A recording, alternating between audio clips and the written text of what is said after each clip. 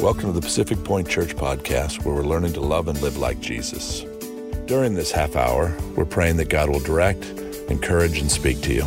If you would like to partner with Pacific Point Church and our church plants, you can download the Pacific Point Church app at the App Store or visit us at pacificpointchurch.com/give. At that same site, you can also watch and listen to previous sermons, read follow-up blog posts and extended notes, and even connect with Pacific Point Church on social media.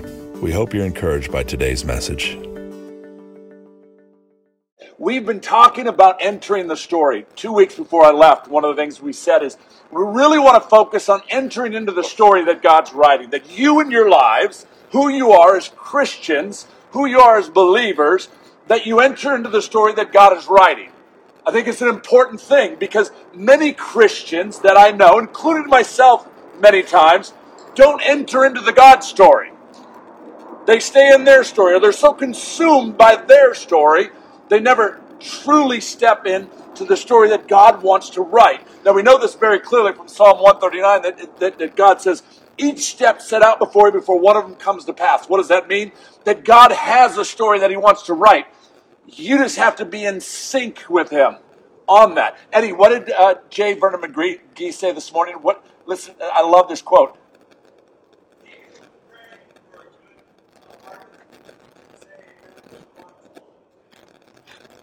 I love that. He told me that this morning. He who is praying for a good harvest should say amen with farming tools in his hands. Meaning there's this tension between be and do.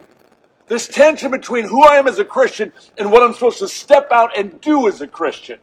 And many times Christians just kind of sit and don't. But I don't want us to be a church that does that. I want us to be a church that literally enters into the story on a regular basis. James 1 says, do not merely listen to the word so as to deceive yourself, but do what it says. And what we had said a couple weeks ago was this. There's several ways that we're asking you to enter during this season. We're asking you to write thank yous to someone randomly. We're asking you to write your story down. Has anybody done that yet?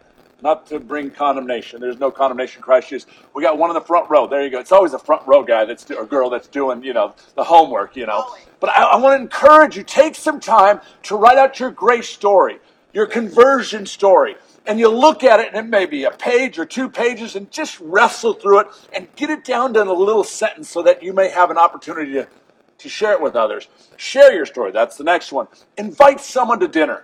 Bring someone into your house that you don't usually bring into your house and let them see the love of Jesus through a meal.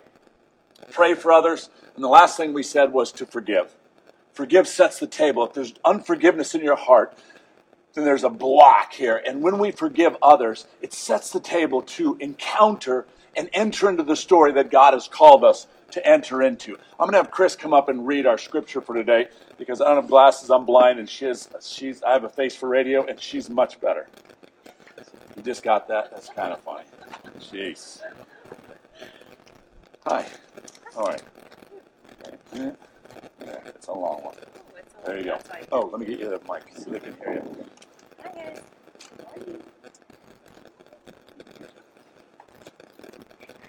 What are you doing? Yeah. We worked on this all last night. You can see. We got this down. Okay, here we go. All right, here we go. Luke 2. And Joseph also went up from Galilee, from the town of Nazareth to Judea, to the city of David, which is called Bethlehem, because he was of the house and lineage of David, to be registered with Mary, his betrothed, who was with child. And while they were there, the time came for her to give birth. And she gave birth to her firstborn son, and wrapped him in swaddling clothes, and laid him in a manger, because there was no place for him in the inn. And in the same region there were shepherds out in the field, keeping watch over their flock by night. And an angel of the Lord appeared to them, and the glory of the Lord shone around them, and they were filled with great fear. And the angel said to them, Fear not, for behold, I bring you good news of great joy that will be for all the people. For unto you is born this day in the city of David a Savior, who is Christ the Lord. And this will be a sign for you. You will find a baby wrapped in swaddling cloths and lying in a manger. And suddenly there was with the angel a multitude of the heavenly host, praising God and saying, Glory to God in the highest, and on earth peace among those with whom he is pleased. When the angels went away from them into heaven, the shepherds said to one another, "Let us go over to Bethlehem and see this thing that has happened, which the Lord has made known to us." And they went with haste and found Mary and Joseph and the baby lying in a manger. And when they saw it, they made known the saying that had been told them concerning this child.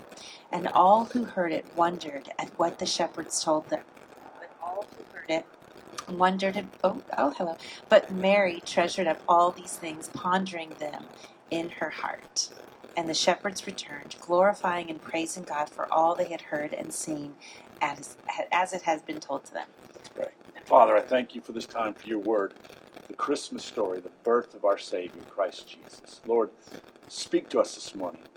God, let us enter into that story. Lord, we thank you. We thank you, Father God. In Jesus' name, amen. Can I say one little sweet Yes, thing? you may. Oh, this week we had the little Christmas program for Major's preschool, and they sang "Away in a Manger," and he went to McKenna, and he's like, "Mom, my name's in that song, Away in a Manger." That's funny. That is good. That's funny. It's good stuff. Yeah, I like that. Keep you around. The beauty of that scripture and that passage is this. That this is the picture where Jesus entered into the story of human and mankind, the story that you and I are called to enter into. This is the story where Jesus takes on who he is and empties himself of it and becomes a baby to enter this story that you and I are walking in today. Christmas 21, Pacific Point Church. Here's what I want to talk about the next 3 weeks. Is it true? Is it kind? Or is it necessary? Now, here's the beauty of this. I am giving you extra blessings this morning because here's what I'm telling you. I'm going to preach on this, but here's the key. If you take this advice, Socrates, and you use it at your Christmas parties, in your family gatherings, whenever you have your work party, whatever it is, if you just use this principle, I will save you a lot of heartache. What do I mean by that? Is it true, is it kind, or is it necessary? When you go to Christmas dinner and Uncle Jerry weighs 400 pounds because he had that COVID time alone, it may be true that he's gained a lot of weight, but it's not necessary to say it. See what I mean? It may be kind because he needs to lose the weight, but it may not be kind too. It may be not kind. So it may be necessary for you to have that glass of wine. But to get to the truth of what you're experiencing, to be kind. Did you miss that one? Yep. But it may not be necessary to have the second glass because the kindness goes out the window. If you sit in this and your words are true, if you measure your words and they're kind, and sometimes you look and say, maybe it's just not necessary to say, it's a good rule of thumb for Christmas this year and life in general for all of us. So week 1, what I want to talk about today is this. Is it true? Is it true? Is it true? Let's start with what's not true. Some things that we talk about in Christmas, and it's all right, but what's not true? Jesus was born on the 25th of December. We don't know that to be true. Tertullian, who's one of the church fathers, did these math equations and figured this out, and we came to this date through all of this. I don't know, but we don't know that he's born on the 25th. This is the one I really like. The innkeeper was uncaring and heartless. It makes for a good story. You ever watch those stories? Like The Little Drummer Boy when I was a kid growing up. It was classic, the claymation one. And they go to the inn, and the guy at the inn is just a complete jerk. I'm like, can you imagine, baby in tow, and you go, get out of here, I got no room for you. He may be booked, but he's not going to kick you on the way out, I don't think. But we like the story. It plays well. Come on, really? It does. Xmas is a secular way of saying Christmas. Not true. I heard that there's this big movement in the church for, don't take Christ out of Christmas. Don't put the X there. Well, the reality is this. X there's a Greek letter. And when we look at Xmas, what Christio in the Greek starts with that letter. So what they did to condense it is Christio in the Greek, which was written, they used that letter, and it means the same thing. So it's not true that the world is trying to take Christ out of Christmas by putting Xmas. Not true. There were cattle and in the stable or the cave. I mean, again, it makes for a great story. It makes for a really good nativity scene like my mom has, because you run. If you just got a cave and Jesus and Mary and Joseph, you need some cows and some sheep, and you need some stars and wise men. But we don't know. There were 3 wise men. We know that there are 3 gifts. There could have been many more wise men. We don't know exactly how many were there. We know they were there. We know that there are 3 gifts. These are things that we hold on that are tradition, and that's fine. But I just wanted to have a little fun with what's not true before we get into the truth. Because the truth is this. And while they were there, the time came for her to give birth. And she gave birth to her firstborn son and wrapped him in swaddling clothes and laid him in a manger, because there was no place for them at the inn. Our attitude towards truth, towards this truth, determines the outcome of our lives. That's one you might want to write down. The attitude towards this truth, that Christ came some 2,000 years ago in the form of a child, the attitude, our understanding, the attitude of this truth will determine the outcome of our lives. Because if I stand in and believe this to be true, if I walk in the truth of this, that Jesus was born some 2,000 years ago, came and took himself and placed himself in this body of a baby to walk the earth for some 33 years, and I walk in that truth, it changes me. Because what I realize is this, that this God that loves me so much was willing to come here to give his life for me. Therefore, my life should look a little bit different. It just should. If I don't walk in this truth on a regular basis, I become a casual Christian, a Christian that just kind of comes and goes. You know what's my favorite line? A Christian that comes to church twice a month. I know you're sick of that, but it's my favorite line, It keeps getting... But that attitude changes everything. Is it true? 3 things I want to look at this morning. The truth about who we are and about who Jesus is. Number 2, transformation is the whole point of truth. And number 3, truth gives us hope. Truth gives us... As you listen to these words today, think of them in the context of this. I need to enter into the story. Look, if you have a relationship with Jesus, some of us may not. I don't know everybody's story. But if you have a relationship with Jesus, then you are called to step into and walk in the story. If you've made Jesus Lord of your life, then you need to enter the story during this Christmas time. And what that means is that you're bringing hope to the hopeless. What that means is you're understanding this truth. What I'm asking you to do is to be a Christian. What I'm asking you to do this Christmas is to enter into the story like you may not have done in the past. And watch what God might do. Watch what God might do. Jesus said this about truth. I am the way, the truth, and life. No one comes to the Father except through me. He's very clear. What did Jesus mean by this? Is what he's saying is this. This is who I am, and this is who you are. This is who I am very clearly. I am the way, the truth, and life. No one comes to the Father but through me. What he's saying is, you need me to encounter the Father. And he's letting us know who he is and who we are. The truth about Jesus is this. The Word became flesh and dwelt among us, John 1:14. The Word became flesh and literally lived amongst us. He could feel, he could hear, he could see, he could touch the things that you and I do.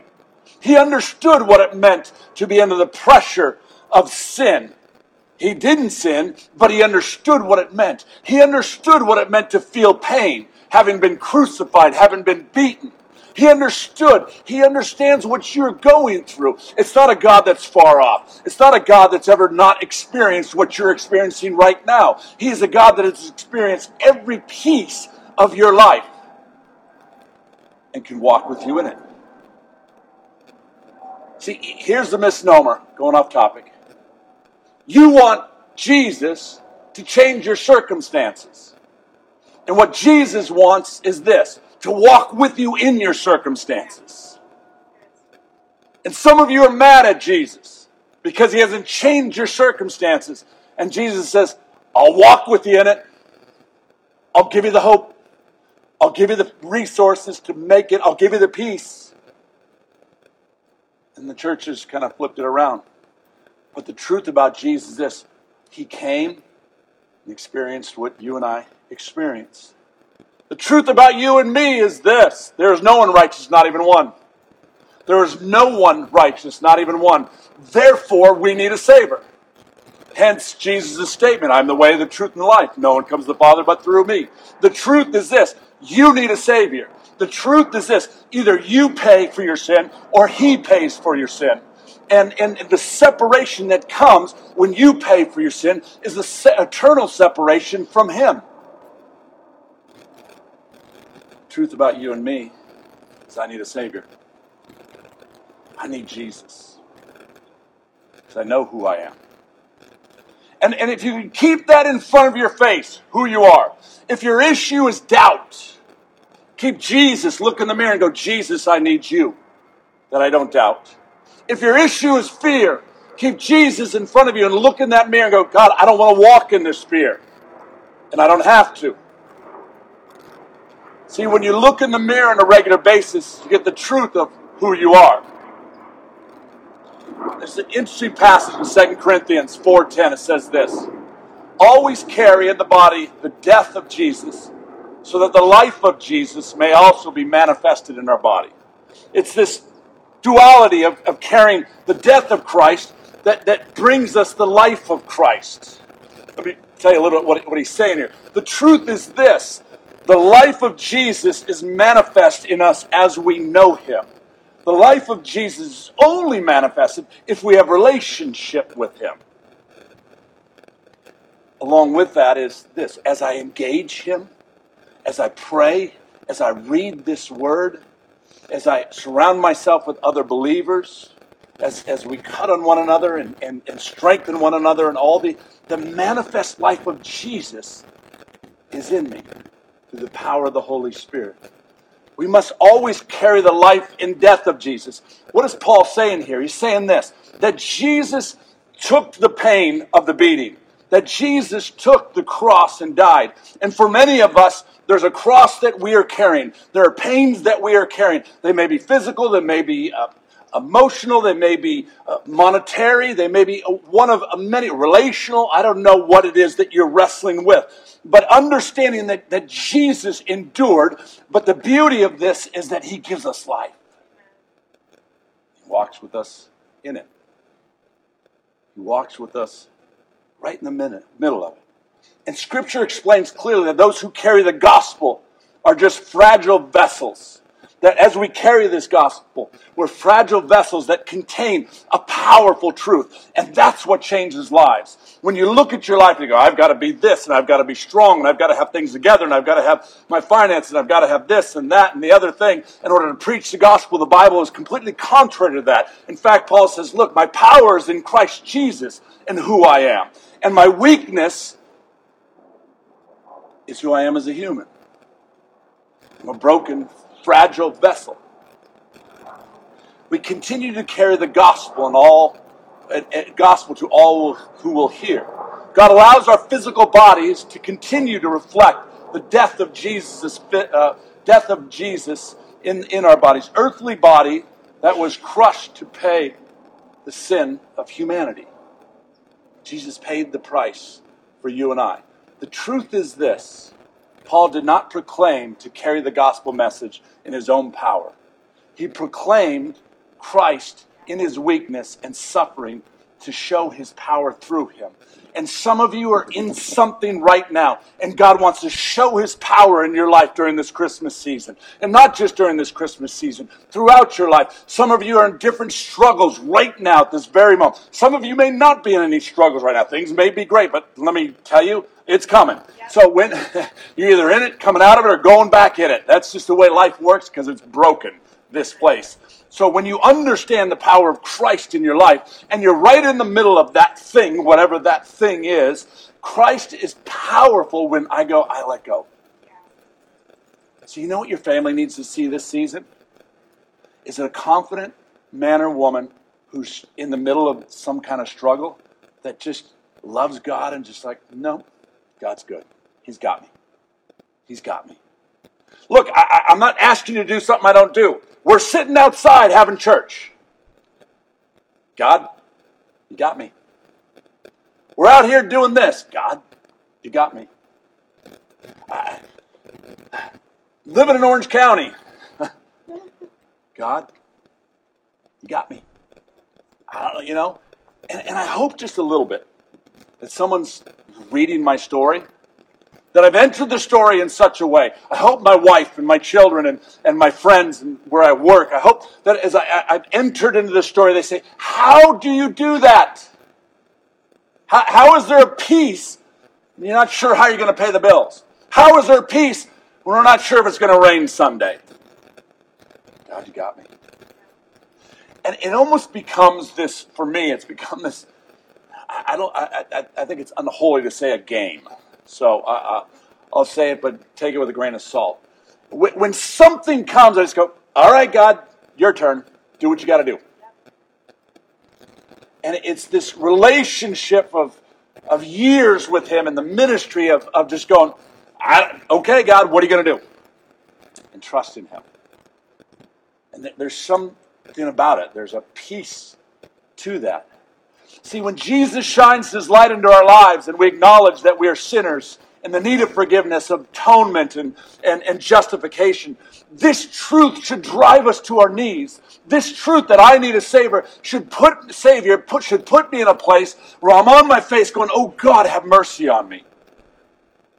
This keeping it in front of us, this truth that we like to put on the side as a church many times, as Christian believers. This truth should drive us to our knees and humble us so that I am not the jerk that I can be that I am too many times with my wife and my kids. So that I'm not whatever, fill in the blank. And if I'm on my knees and I'm worshiping and I'm encountering Jesus on a daily basis, I'm a different person. That's the truth. When we humble ourselves to acknowledge this truth about ourselves, then the Holy Spirit can fill us, enlighten us, lead us, and give us the strength and power that we lack in our own selves. Number 2, transformation. The whole point of the truth of this word is transformation, and the church has forgotten that on many levels. I'm generalizing.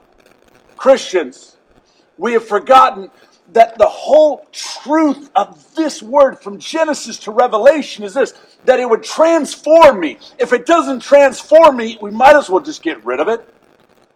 So there's one of two issues. Either this is flawed or this is flawed. And we know the truth. This is flawed.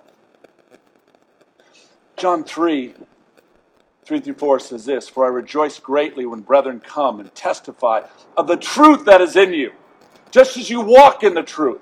I have no greater joy than to hear that my children walk in the truth.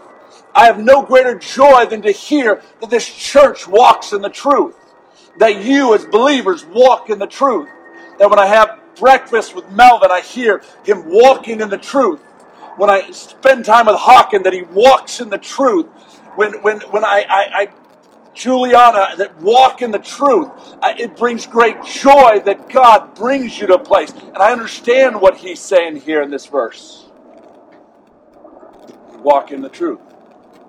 Transformation is about putting sin to death and allowing the Holy Spirit to continually develop me, to continually enlighten me, and to continually sanctify me. too many times we just stifle the Holy Spirit. See, here's the deal. The Holy Spirit is a gentleman. He doesn't come into your life and bash things up and bring the tornado like I do so many times. The Holy Spirit doesn't love chaos. He brings order. And he comes into our life and brings order when we invite him in and we walk with him in this walk. He doesn't just bust us up and start, bringing order to your lives. No, there's just what I say, this tension between be and do. But when I'm focused and when I'm on my knees in humility before God, and when I'm asking the Holy Spirit, he continually develops me. He continually enlightens me through God's word. He continually sanctifies me, which means becoming more like him. If the church would just grab a hold of that, if the church just believed that this word would transform them the way that it says it would, if we would just walk in the truth of what this word says about us, we would be transformed. But it takes this daily encounter with Jesus. Not once every 2 weeks.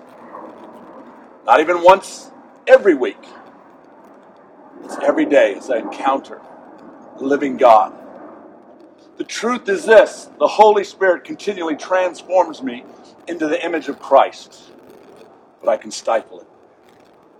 I can stifle it, and I do it way too many times. I can stifle it through sin in my life. I can stifle it through ignoring. I can stifle it through not engaging. Here's the beauty, as we studied in Romans 8:1. Therefore, there's no condemnation in Christ Jesus. At any moment, I can come back into the purity and the beauty of this relationship and walk in freedom. And not believe the lie that God won't accept me. And not believe the lie that I'm not good enough. And not believe the lie that this isn't going to work out. It's the beauty of the gospel. It's the beauty and the truth of the gospel. Asking us to enter the story so that your coworkers, your wife, your husband, your boyfriend, your girlfriend, so that your neighbors might touch or see or hear Jesus. I'm asking you to enter the story not for you, although let me tell you, it is for you. I'm asking you to enter the story for the world, for others, because that's what Jesus is about. He came for you and I, not for himself. Do you think he wanted to come in here? He wanted relationship with us. Therefore, he submits himself to this, being a baby and living 33 years and then being crucified by the ones that he created. I'm asking that we would enter the story for others, that others might have hope. That others might have hope. I talk about it, right? I got this other job that I work in. Juliana, I get the pleasure of working with her, but it's amazing. There's this little tag team kind of thing going, and I'll minister to one of the co-workers, and then all of a sudden I find out Juliana comes right behind me, and she's ministering to the same person, and in this office there's a number of people that we've been able to preach the gospel to, and some of them it's just loving them well. For others, they're going to church, and one's getting baptized, and I mean, it's just crazy what God's doing, but it's because we're entering the story, not just working. Your job isn't just your job. Your neighbors are not just your neighbors. And your family isn't just your family. Enter the story. And let them see, touch, and hear Jesus. Watch what God might do. The temptation of Christmas is to believe the lie. I need to have it all together before I go to the party. I need to have everything in order, to make sure everybody knows that I've got it all together. I need others or things to validate me. I need validation from others to feel good about the Christmas party. My favorite, I need to medicate. Look, let's just put it on the table. I need to have one or two to make it through this with these people. There's a reality to that. The temptation is to believe that lie, and it's not true. The truth is this: the transformation, the gospel that Jesus does and preaches, and that is life-changing. It's life-changing. When you know who you are and know the power of Jesus, you're secure. Then you become his hands and feet. then you become his hands and feet. But if you're dealing with all those other things, what are they going to think about me? What do I look like? What about the job I don't have? What about the money I don't have? What about I didn't bring the right present? What about my hair? What about, I don't know what about. When I walk in the security of Jesus, I walk in with the truth that is not a pride, it's a humility that I can do all things through Christ Jesus, even in this crazy, crappy family, if that's your case. I'm not talking about us, Mom. I promise. I want to make sure. When you know who you are and know the power of Jesus, you are secure. And you become his hands and feet. Number 3, the truth gives us hope. The truth gives us hope. Last and so important is this in the season of hopelessness. And I say that because I talk to people regularly, and the hopelessness that comes around Christmas, and it may be about losing a loved one, it may be about being sick, it may be about not being able to pay the bills or not having a job, whatever it is. It's this hopelessness that kind of grabs a hold of us, and it seems to be heightened in this time. But the truth gives us hope. The truth of who Christ is gives us that hope that we don't have to walk in that. Truth is this. There is no reason to be discouraged this Christmas when we know the truth about Jesus. No matter what we see, feel, or hear, instead we have hope. We have hope. He is hope. This word is our hope. This word is our hope. The results are powerful when his truth liberates you. The results are, I don't need your approval because I have his. I don't need the approval of my family. I have the approval of the King of Kings and the Lord of Lords. I'm good with who God created me to be. I don't have to fit whatever it is, Orange County. I don't have to fit whatever you say I need to fit in. I am wonderfully and fearfully made, perfectly made by the Father, the creator of heaven and earth. I don't need the second glass of wine to make it through the night, because I rest in his peace. I'm not telling you not to have a second glass, but if the second glass is so that you can make it through the night, don't have a second glass. Be filled with the Holy Spirit and the power of the Holy Spirit and walk in the confidence of who you are in him. That's hope. That's hope. The truth is this, the birth of a Savior. The birth of my Savior. The birth of my Savior. It's personal. The birth of my Savior brings me hope. We can only walk in this hope to the degree that we embrace and we love truth. If you don't embrace, if you don't encounter Jesus on a daily, regular basis, if you don't embrace the truth of this word, you won't walk in the hope that God has called us to walk in. In fact, you'd be more like in James where it says that we're tossed to and fro, unstable. But God has called us to walk and embrace the truth of who we really are. My prayer for us this Christmas season as you enter in is this: teach me your way, O Lord, and I will walk in your truth. Teach me your way through your word, O Lord, that I might walk in the truth of this word, that I might walk in the hope of this word, that I might walk in the power of this word, that I might walk in the deliverance of this word, that I might walk in the fullness of this word and who you are in me, that I can be who you've called me to be and free. Oh, thank you, Jesus. Thank you, Jesus. Enter in today. Then you got to enter in tomorrow. You enter in the next day. And you enter in the next day through prayer, through word, each and every day. I've said this before and I'll say it again. If we treated our spouses or our significant others the way we treat our relationship with Jesus, we would not be married. If I just called upon Chris when I was in trouble, or when I wanted to rub the genie bottle, I encounter her every day. And there's some bad days. There's some days that I'm sure she goes, I don't really want to encounter you. But each and every day I encounter this woman because I love her. Because I want her affection. because I want to listen to her. I want to do life with her. It's the same thing with my Savior. It's the same truth with baby Jesus that came in here some 2,000 years ago and lived for 30-some odd years and then died on the cross for me and then went and sat at the right hand of the Father. It's that same relationship I need every day. Each and every day. So as you enter in during this Christmas, pray. Read God's Word. Do it each and every day.